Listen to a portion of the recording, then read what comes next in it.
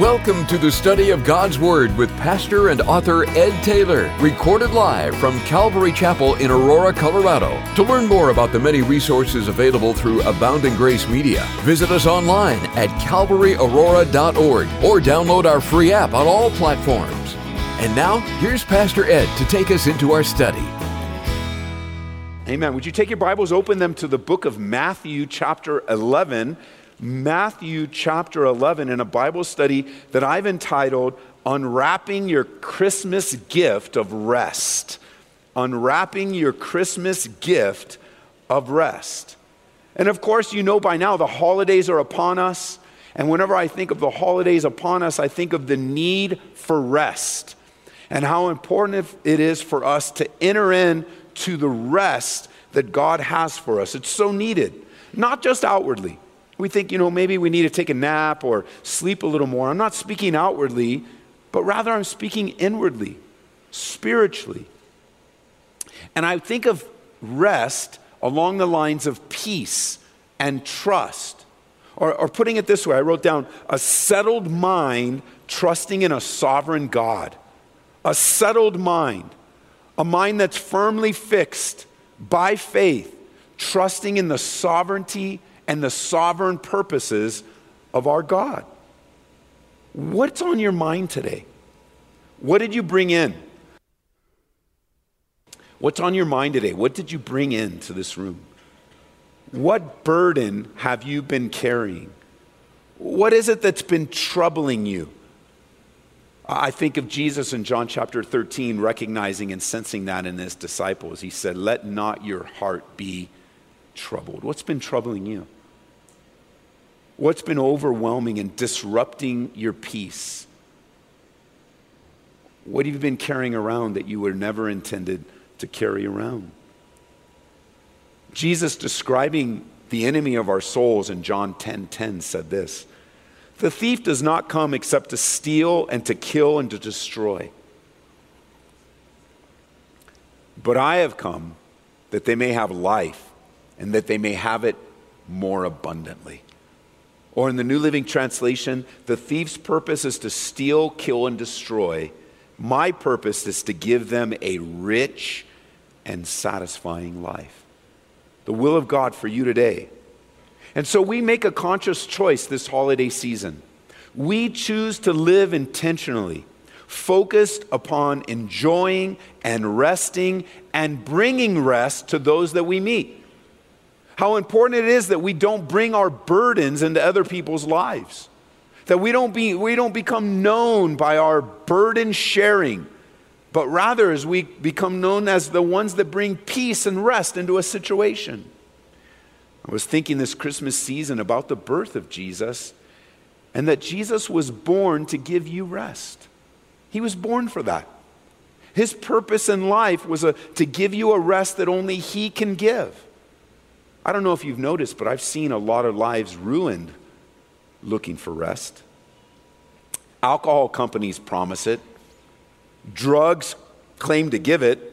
And I think about all the activity that is happening in lives where, the party scene, people are just running from one thing to another, the newest YouTube craze, the newest app, the newest influencer, some new technology. We're just running like pinballs all over, going here, going there, trying to find that which will bring us satisfaction. And it's to a edgy and restless world that these words of Jesus come loudly and crystal clear. Notice with me in verse 28 of Matthew chapter 11. Jesus says, reading from the New King James here, he says, "Come to me, all you who labor and are heavy laden, and I'll give you rest. Take my yoke upon you and learn from me, for I am gentle and lowly in heart, and you'll find rest for your souls. For my yoke is easy and my burden is light." Listen to it in the New Living Translation. There's a couple things I think it adds as you memorize something so often. Like, for example, when we use the word heavy laden, we really don't use that word in our normal English. So I looked it up. I wanted to get the depth of what is that really trying to convey in the English. Listen to it in the New Living. I think they did a great job. It says, "Then Jesus said, 'Come to me, all of you who are weary,'" and then heavy laden is translated, "and carry heavy burdens." Because that's really what it means. Come to me, those of you that have been carrying heavy burdens and are tired. It's a tiring way to live your life. And he says, "I'll give you rest." He says, "Take my yoke upon you." And I love this phrase. So look back, because I want you to write in your Bibles if you like to do that. It says in verse 29, "Take my yoke upon you and learn from me." The New Living Translation says, "Take my yoke upon you and let me teach you." Would you pause for a second and just think about that for a minute? Jesus is here today saying, "Let me teach you. You that are weary and tired and overwhelmed with burdens." I know we come together and we have Bible studies regularly. We're a church committed to the Word. We're going to teach the Bible. I mean, we have 3 Bible studies on the weekend. We have one on Wednesday. Just that's 208 or so Bible studies just from the pulpit here. And we may get confused to think we're just here for learning and knowledge and Bible knowledge. But if a pastor's doing what he's supposed to do, the Spirit of God will use him so that you'll learn from Jesus, not from a man. You're not becoming a disciple of me or this church or this movement or what. You're becoming a disciple of Jesus. And he says, if you're tired and you're weary and you're burdensome and you're carrying burdens, he says, "Let me teach you." A lot of times in my devotional life, as it gets stale, we're coming up on the beginning of the year, so everybody's going to reboot their devos and going to read through the Bible. It's going to be exciting until you hit the wall. Everybody hits the wall at some point. We're like, "Oh, I don't know." Usually it's Leviticus. And we're like, "Oh, I don't know about this." And you put it on pause, and some of you never pick it up again. But now that you get to do it, like whenever I hit a wall in my devos, I always like to go back to the Gospels. I'll just stop what I'm doing, go back to one of the Gospels, and in my mind, I'm going to walk along the road with Jesus. I just finished Mark recently. I'm just going to go back to basics, and I want to let Jesus teach me in a new, fresh way personally. And that's his invitation. He says, "Let me teach you." It's like a parent to their child. Let me teach you. Like, I know you think you've got it all together, and I know you think you're going to know. No, let me teach you. Let me help you, he says. Because I'm humble and gentle at heart. And you'll find the rest you've been looking for. You'll find rest for your souls. "For my yoke is easy to bear, and the burden I give you is light." Hey, when you think of the manger scene, where immediately our attention is drawn to this precious baby, unassuming, adorable. That baby is the key to man's restlessness. And babies certainly have a way of changing everything, don't they? They have a way of bringing a whole newness to life, precious and wonderful. But today we fast forward 30 plus years in the life of that baby, because that baby grew up. And that baby was born like you were born, with a purpose to fulfill, with a specific plan and path of life. And here we find Jesus in Matthew 11 in his 30s, serving around the Sea of Galilee. He's just pronounced judgment on a few of the cities around the Sea of Galilee because of their resistance and their rebellion. He has brought about this strong word: because you don't want me, because you don't desire me, the consequences of that will be in your life. You'll experience the pain of rejecting me. And then he goes on to say, and openly, and beginning in verse 25, an open prayer. And he begins to pray out loud until he comes to the invitation that we just read. It's a beautiful invitation. It's an invitation to come to him directly. And it's an invitation to a group of people that are wearied and burdened, wrestling with life's circumstances. And he says, "Come to me." It's very important that you see that the solution to the restlessness in your life is to come into relationship, unity, oneness with Jesus. He calls out to those that are burned out, to those that are bummed out, to those that are wearied to exhaustion, to those that are emotionally drained, to those that are tired of the drama, for those that are tired of the difficulty, tired of the pressure, tired of the difficulties of life. It is a life-giving invitation.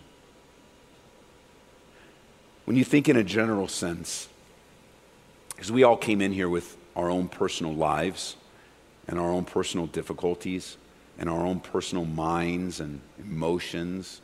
But if we draw the curtain back just a little bit and say, wait a minute, what is the general burden that we all share? What is the commonality in our lives? If this was a general invitation to the people listening in the first century, what is the general information to the people, or the general invitation to the people in the 21st century? And I would say that we all share a common burden, and that burden is life.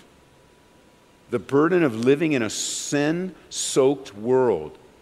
The burden of the sin consequences that we deserve, of our own bad decisions, and the burden of living life at the consequences of someone else's sin. And it's life. Life, in and of itself, is burdensome. Now, I just set you guys up for an amen, and I didn't get it at all. Every single service missed that. I've got it in capitals here. It's ready. Maybe I didn't deliver it right, so maybe okay. Life in itself is burdensome. Good. I have no more just in case. So many are bearing the load of living life. Life can be hard. Life is hard. And when you mix in the difficulty and burden of life with this sense of getting out from under the burden, then you add another layer of complexity, and that is the burden of pleasing ourselves. That's a heavy burden to carry. To live life pleasing yourself. To live life seeking out a sense of satisfaction.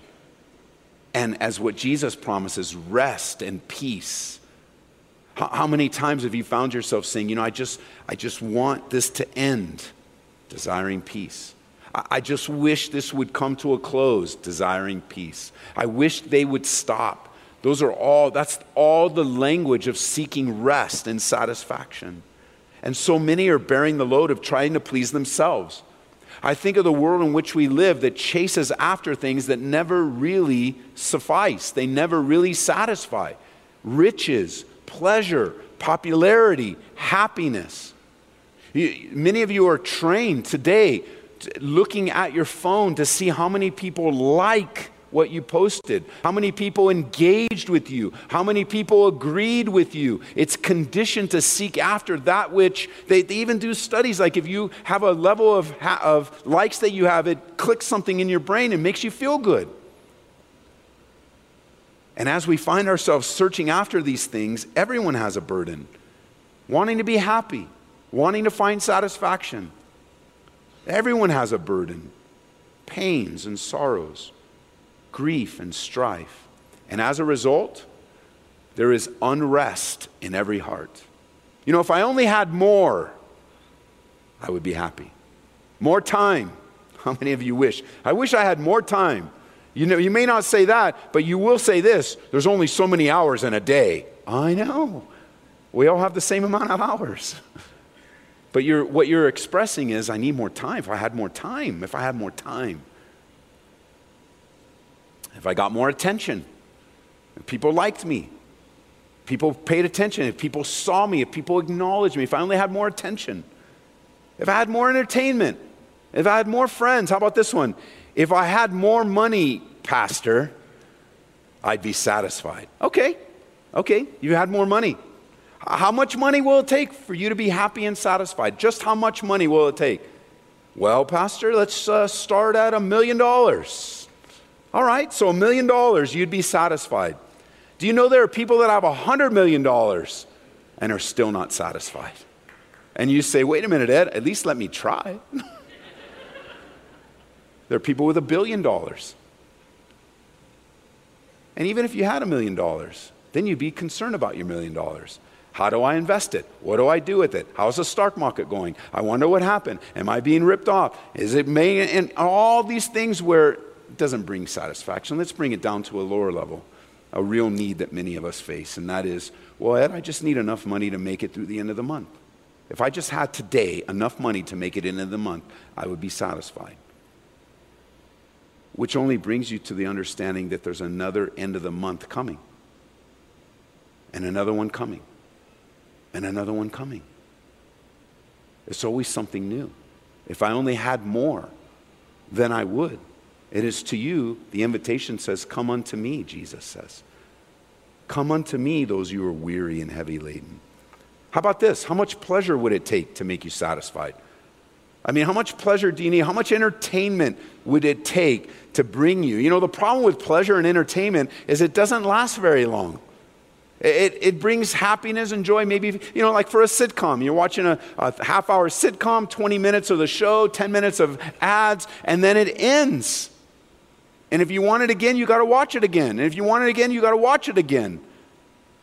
How much entertainment? How quickly the thrill is gone. Even as our theme this year for the Christmas time is the thrill of hope. But the world's thrills, they don't last very long. I was, part of our family growing up, as we really appreciated going to Disneyland, Disney World, we spent some time there. I personally like going because if for just a little bit amount of time, I can pretend like I have absolutely no responsibilities whatsoever. Do you guys ever feel that way? I may not be Disney, but don't you just want, I don't have to have any, at least in my mind for a little bit. But Disney's so funny, man. It's predictable. In the morning, the kids are going in, yes, Bob, you're the best. On the way out, they got suckers in their head and they're kicking their, like it's the happiest place on earth, and then it's not. And Walt Disney he's been lifted up, this man, he's been lifted up as a guy to bring happiness. And he just wanted to bless his 2 little daughters. And he wanted to bless the world with happiness. Might I suggest to you an alternative truth? And that is Walt Disney was a shrewd businessman. A shrewd businessman. You go, Ed, what do you mean? I was reading an article recently. He had a lot of ideas that didn't actually come to pass. One of them was to build this retreat up in the mountains where people could come up, get away, have time in the mountains, and enjoy themselves. It actually didn't come to pass, but as they were talking about it, they were talking about it in the business meeting, and they were saying, well, what's going to happen in the evening? Because we've got these things going on in the day. We've got to create something in the evening because he wanted to keep them from leaving the property and going to a nearby town and spending their money. And let me give you a quote from Walt Disney. In this meeting, he said this, and I quote, "We need to create something so people will stay with their wallets. Because when it comes to pleasure, there are always those that want pleasure, and there are always those that are willing to sell it and to get that extra dollar." When you go to Disneyland, Mickey Mouse is a pickpocket, man. He just takes your money, takes your money, takes your money. You walk in with money and you walk out. What happened? And Mickey's running with his money, throwing it around. Richest mouse on the planet Earth. But you know as well as I do, even if a vacation gives you a time of fun and recreation, it doesn't last. And it's to you, the person that lives from vacation to vacation, that Jesus says, "Come unto me, and I'll give you rest." It's a difficult world, and it's a burden that we all share. It always takes more and more and more, and that in and of itself adds to the burdens of life. And it becomes more challenging. Notice what he says back in the text. He says in verse 29, "Take my yoke upon you." Take my yoke upon you. Now it's very possible that Jesus grew up to be a carpenter. He was the son of a carpenter, and culturally, sons would grow up to be like their dads and be trained as an apprentice with their dads. Now, don't think of a carpenter like we might today in the sense that he was a house builder and that he was putting up A-frame houses and such. He wasn't a house builder because houses then were built with stone. So a carpenter would make things out of wood. And two primary ways they would make a living. They would make things for inside the home, chairs, desks, those types of things. And they would also make things for the farm. which is where we get the term yoke.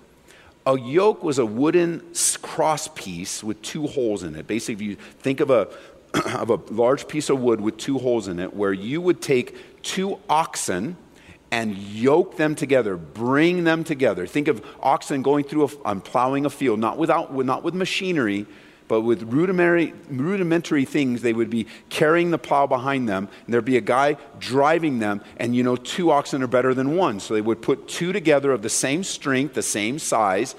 And here's the thing, the yokes being made were not just generic, they were custom built for the particular animal that they would be on. They would be carefully crafted, which, those of you familiar with the Bible, know that there's a warning in the Bible not to be unequally yoked with unbelievers. And the picture of that would be that when you partner with someone, when you join up with someone, that you generally agree and will go in the same direction. That the yoke that God has designed for you would fit for both of you. That it's impossible to move forward as a believer and an unbeliever. It's difficult and hard, and it's not God's will. And those of you that are single right now, making very important decisions to be equally yoked. Now, every yoke shaped for the ox, being custom made, was intended to help the animal do the work and be comfortable at the same time. The carpenter took great time and attention to make this apparatus. It was to minimize the strain and the pain in the animal's life. And so Jesus is saying to us, take my yoke upon you because my yoke is easy. The yoke you may have been using yourself has been hard. It's been burdensome. It's been challenging. It's been chafing. It's been painful. You've chosen your way for so long, and where has it left you? More restless, more edgy, more tired. And Jesus says, no, I have a work for you. Take my yoke. I have a plan for your life. I have a purpose for your existence. Take my yoke and let me teach you. Let me train you. Let me show you a better way. This is amazing. The invitation isn't just to come. As important as that is, it's threefold. Number one, it's to come, and then it's to take or yoke or submit your control. An animal and the yoke, yoked together with it, are submitted to one another to move forward. It's an act of submission and surrender. It's an act of saying, I am so desperate for this rest that I'm trusting you, God. I want to live for you. And then thirdly, is to learn and to submit yourself and to admit in the gentle, lowly Savior has something that you need to learn, that you need to take in and change your life. And the promise, of course, is that this is the place you'll find rest. Yoked together with Christ. That's where you find rest. Nowhere else. Surrender to Him. You'll find it. It will be found. God will give you that gentle, lowly rest in an upside-down world. In the midst of a storm, in the midst of a challenge, God will give you the rest you're looking for. It's true, We are living in a restless age. Have you noticed? Everybody seems to be on edge. It used to be we could make these little jokes around Christmas time, people stealing my parking space. Everybody's trying to steal my parking space these days. It's like, you can have it. Let me just tell everybody, you want my parking space? Take it. It's not that big a deal to me. What's a big deal to you? You're driving down I-25, people are cutting. Here, take my lane. It doesn't matter. Why are you so restless? Why are you so upset? How about this? Why are you so angry all the time? Why are you so stirred up? Why are you so agitated? And this is a word from God to you. Believer, why aren't you resting in the Lord? Why has the world so troubled you and so overwhelmed you? I mean, you're looking at it, it's so bad now that you can taste the tension. It's palpable. You could cut through it like a knife. People are angry and frustrated and filled with tension. You can literally feel it. I mean, it's not just politically. I'm watching churches and believers devour one another, nitpick at each other, hyper-judge one another, making big deals about things that are secondary at best. And believer fighting against believer, and oh, that's not true. And hey, we want to cling to sound doctrine, but I think one of the surprises of heaven is how much we all had to learn when we get into the presence of the Lord. And you're all going to be there like, oh, that's what that means. And instead, we spend all this time destroying one another. It's like social media is kind of ingrained a deeper sense. It's always been with us, but it's a deeper sense. Like social media is the invitation of the world to tell us your opinion. We don't want to know your opinion. Oh, and it's silent. You don't want my opinion? No, I don't want your opinion. If you're just going to be critical all the time, go be critical somewhere else. Believer, they shall know that you love me, Jesus said, by your criticism of one another. Is that what he said? Are you guys with me or are you mad right now? Stay with me. I'm serious here. As a church going forward, we must be filled with the agape love of Jesus. There's just no room for this hypercritical, the biting and devouring one another. Do you know the Bible actually warns against that? In the first century, they were biting and devouring one another. But love covers a multitude of sins. It doesn't approve of sin. It doesn't okay sin. The Bible says what it says. But believers, we could do a lot more to yoke with Jesus. And you think of some of the situations Jesus faced and how he faced them with love, grace, mercy, and truth. Never abandoning. He was the embodiment of truth. But people left his presence knowing the truth and wanting it. Instead of, sometimes with believers, their churches fighting against churches and all this competition, all this stuff. We have no time for this. There is a lost and dying world. And we need to yoke together in the love of Jesus. Maybe what's adding to your burdens is that you've taken a position of criticism and murmuring and complaining in someone's life. Or you're just known like as a murmurer and complainer. That's a burden. That's a burden. Jesus invites you to his rest. We have enough of that. We have enough of that in our culture today. People are literally living on the edge, politically, religiously, personally, and yet Jesus is saying you can have a rest for your soul. You can have a real peace of mind. My yoke is easy. It's custom made for you. My burden is light. It's not like chasing after the wind. Jesus said in John chapter 4 that his nourishment, verse 34, his nourishment comes from doing the will of God. That's where he gets fed. He gets fed by doing the will of God. Or how about this? John chapter 8, verse 29, Jesus says, and the one who sent me is with me. He hasn't deserted me. Check this out. He says, Jesus does, for I always do that which pleases him. His life was lived to please the Father. The burden of Jesus, his master passion in life, what he lived, the supreme thing that kept him going, the thing that got him up in the morning, that led him through the day, was to please the Father. And if you choose anything else in your life, if you choose anything else as your master passion, as the way you choose to live your life, the supreme thing that keeps you going, the thing that gets you up in the morning, if it's anything other than pleasing the Father, you will continue to experience a restlessness that you simply can't shake. Because we are just passing through.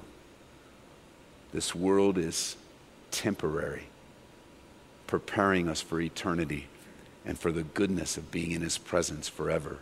If you live to please God, you'll find that it's a light, easy way of life.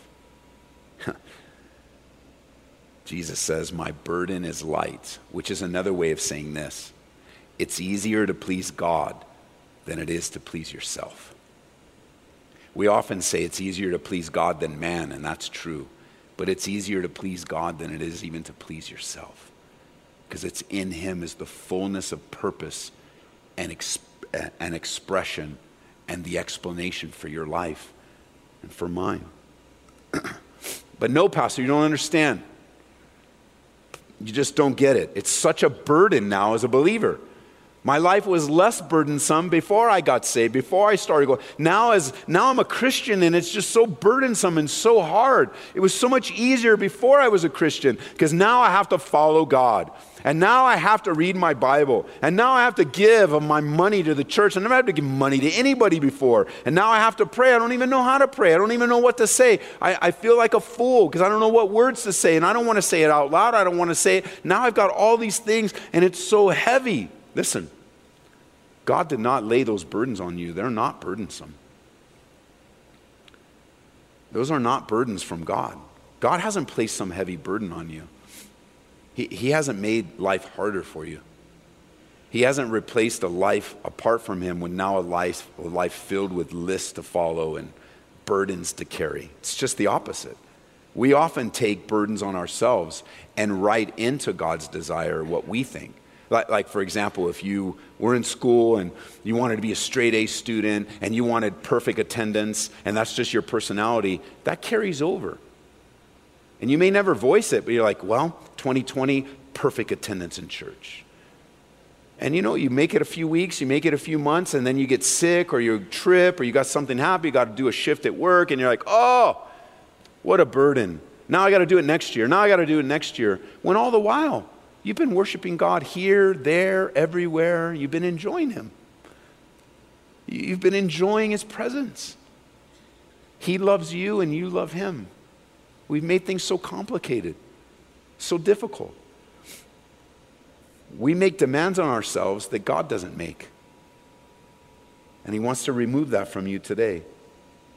And it could be a heavy burden.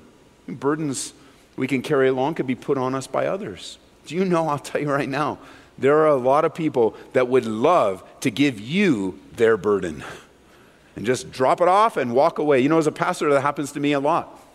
And I'm not just speaking about people that want prayer, and I don't mean that at all. But there are those that think I'm the final solution for their life. Pastor Ed, if I don't talk to you, I'll never get any help. If I don't hear from you, I'll never get through this. But all you're doing is shifting the responsibility of your life on me. And I'm not God. And if I'm walking in the Spirit and you come to me and you try to do that, I'm going to do what I think I'm supposed to do, and I'm going to take you to the great burden reliever, Jesus Christ. He's the one that can help you. He's the one that can strengthen you. But family, it happens a lot in family. What we call drama is just burden shifting. They want to put this on you and they want to put this on you, but you have to be so careful because there is a sense now, biblically, Galatians chapter 6, where a weight or a burden is a lot lighter when two people carry it, right? Bear one another's burdens, the Bible says. But at the end, and a couple verses later in Galatians 6, it also says, but we all must bear our own load. So we have our own life and our own. So yes, we come alongside to help one another. I'm so grateful for the ability for us to help one another in the Lord. But at the same time, your pain and your difficulty, my pain and my difficulty is mine. I need to learn to cast it upon the Lord. The Bible says in 1 Peter 5, give all your worries and cares to God, for he cares about you. Casting all your cares upon the Lord. I learned this in a very real way personally. The Bible is a real book. It is a real life-giving book. God's heart for you to live a life that pleases him. Don't approach it like a rule book, but approach it like a help, a strength, a wisdom book, wisdom from God, a revelation of God. A few years ago when Marie and my family faced the greatest crisis in our lives, it was a very difficult time. I was just actually reading through by accident some of my journal entries from those early days, just months after my son passed away. And our home was a very dark, difficult place to be. It was a very quiet, we're not normally quiet, it was a very quiet place, very dark spiritually place. There was tension between me and my wife. We weren't talking. I wasn't being the man that God, we were just knocked off our feet. And I was very concerned because I was reading up on couples that lost a child, and the statistics didn't look very well at all. That most marriages don't survive something so drastic like the loss of a child. And I wasn't handling it well at all. I was making a lot of mistakes, a lot of difficulties. I wasn't helping the situation at all. It could have been much worse, but it was bad nonetheless. And I learned this specifically with my wife and how I treated her. The Bible says that a fool vents all his emotions, all his feelings. Did you know that? The Bible says that. Ed Taylor doesn't say that. The Bible says that. A fool vents all their emotions. In a society that values and elevates venting, I bet you some of you, even this week, said to someone, I'm just venting. Stop it, because then you're saying, I'm just being foolish. We don't vent. A fool vents all his emotions. And so when you're in a crisis and filled with emotions, I used to read this. Listen, this is for marriages perhaps. I used to read that verse. A fool vents all his emotions except to his spouse. In my mind. Because I believe, like the Bible teaches, that in a marriage you're one with your spouse. And so there's a oneness. God put you together. It's true. But the Bible says what it says. A fool vents all of his emotions. And so there were things that I should not have taken to Marie. There are things that I should not have expressed to Marie. There are things that I should not have said to Marie. And you go, well, wait a minute, Ed. If you can't tell your spouse, what are you supposed to do with it? Glad you asked. The Bible says, casting all your cares upon him because he cares for you. The Bible says, be anxious for nothing, but in all things, with prayer, supplication, with thanksgiving, make your requests be made known to God. You see, in the issues of life and the burdens and cares that you have, they go to God first. Then they come back into your home. And how do they come back into your home? Rest, peace, and the strength of God. When we follow God's way, God honors obedience. And God did a great work in my life and my heart on how to serve my wife, how to minister to her and how to care for her, how to lift out that darkness and that difficulty. And he can do the same for you, no matter what burden you carry, no matter what it is that you face. The Lord's burden is light. It's a joy. It's a blessing. It's so exciting to serve Jesus, so exciting to see God working. And Jesus said, my yoke is easy and my burden is light. So I'm going to ask the worship team to come up. And we're going to close a little differently today because I want to give you a chance to respond. You see, pleasing God and living to please God. And I'm just going to ask during this time, don't take off. Because, you know, there's a predictable thing in the service where you think, okay, he's done now. Let's get out of here, honey. Go get the kids before it's crowded. And please stay, because this might be for you. This might be the work that God wants to do in your life. You see, pleasing God and living to please God is the most exciting, glorious life in the world. You wait with anticipation for each day to find out what new thing God has in store for you. You can't do that carrying burdens. You can't do that just wondering when it's going to end and how hard it's going to be. And you definitely don't do that when you're taking your burdens and you're casting them and venting and it's not from the Lord. You want that settled peace in the midst of a storm. Christianity is not burdensome. Following Jesus is not a burden. It's fun. You never know what's up ahead. I look back on my life and I see so many twists and turns.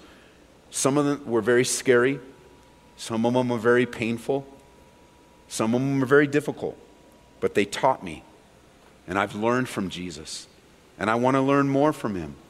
God has promised that with him you'll find rest for your soul. He's promised to teach you. He doesn't want some religious activity just to go through the motions of life, but rather he wants you. It's his promised Christmas gift to take his yoke and his rest and his confidence. Now, being sick this weekend, last night, I ended the service and I said the pastors will be up here like I normally do and prayed and I was going to let Pastor Ian in the service. And then I went to my pulpit like I normally do, kind of a habit, and I looked down here and my keys were missing. They're here now, but my keys were missing. So I look over to where my daughter was and I do this. I said, are my keys over there? And she says, no. She shakes her head no. And I'm like, oh no, I can't lose my keys. How am I going to get home? And if I lose my keys, it's going to be such a hassle. And because this key actually literally opens every door in the whole building, so now we'll have to get it rekeyed. That's how my mind thinks. So instead of going out the back, because I asked everyone to, if you just give me patience, I won't be able to be here because I'm going to save my voice. And instead of going out, I walked that way. I walked all the way around through the room back to where retracing my steps, and my keys were right where I had left them back when I was in the sound area. But what more significant is as I was walking, I sensed this tension in the room. I actually felt it in the room, like the Lord was speaking to me. You need to give them a chance to respond. You need to make it real for them.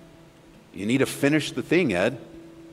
And so I'm like, okay, but he's already singing. The song had already started, and I got my keys, and I put them in, and I'm all peace now. I don't have to worry about. I just taught a message on peace, and I was worried right when I said amen. Ridiculous. So as I'm walking back up, I'm walking up the stairs, and I'm going to go back up, and it was a split-second decision on the stairs to come up and say, no. I wanted to stop the room and give a chance to respond. And then I also asked Ian, he introduced a brand new song to us.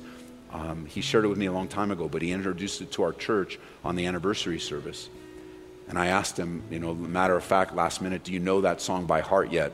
And his face kind of said, maybe. And then he was going through, and maybe's good enough for me. And the whole team was always surprised for all of them, which, is so good that they're flexible and they're open and last minute stuff, because you want to be open to the Spirit. You want everything so programmed, and it's all the way it is all the time. So we can't have what we had last night because it was just spontaneous from the Spirit. But we can have what we had last night as God uses me to lead you, to give you a specific opportunity to respond to the invitation of Jesus when he says to this room, come to me. Come to me. So this stage area is going to represent that to you, so you can have something conscious in your mind as you end this year. And this message that God just gave to me yesterday morning in his timeless truths of his word for our church, for you guys out on the radio and online, that God would give you a chance to respond. And so there's enough room up here for a couple hundred people, and if it gets too full, then you're just in the aisles. That's fine. Don't worry about decorum. Be kind to one another, but don't worry about how it's going to be and where I'm going to stand and what am I going to do and what people are going to think. That just wholly misses the point. And you can come and kneel. You could come with your hands raised, but I want you to respond. It's not an altar call in that sense. Like, if you need to get saved, then come up. The pastors will be up here after the service. But come and worship God. And especially both these songs fit together very, very well, how God all put it together. And so I want you to let the song soak your heart. I want, especially the second one, to soak your heart and let the Holy Spirit. And so let's start by standing, and they'll take the lights down for us. And we'll just start by standing. And, people will make room for you. So if you want to come and you just want to come and worship up here, the songs are a little lower key, so come on. Respond to what God is doing and let it be something memorable in your life. Be obedient. Remember, we're learning faith and obedience, and so let it be for you. It's for you and your family. Come to Jesus. Take his yoke. Receive his rest today. We pray that you've been encouraged by this Bible study delivered live from the sanctuary of Calvary, Aurora. For prayer or a copy of this study, call us at 877-30-GRACE. That's 877-304-7223. Or visit us online at calvaryaurora.org. Be blessed as you worship Jesus this week.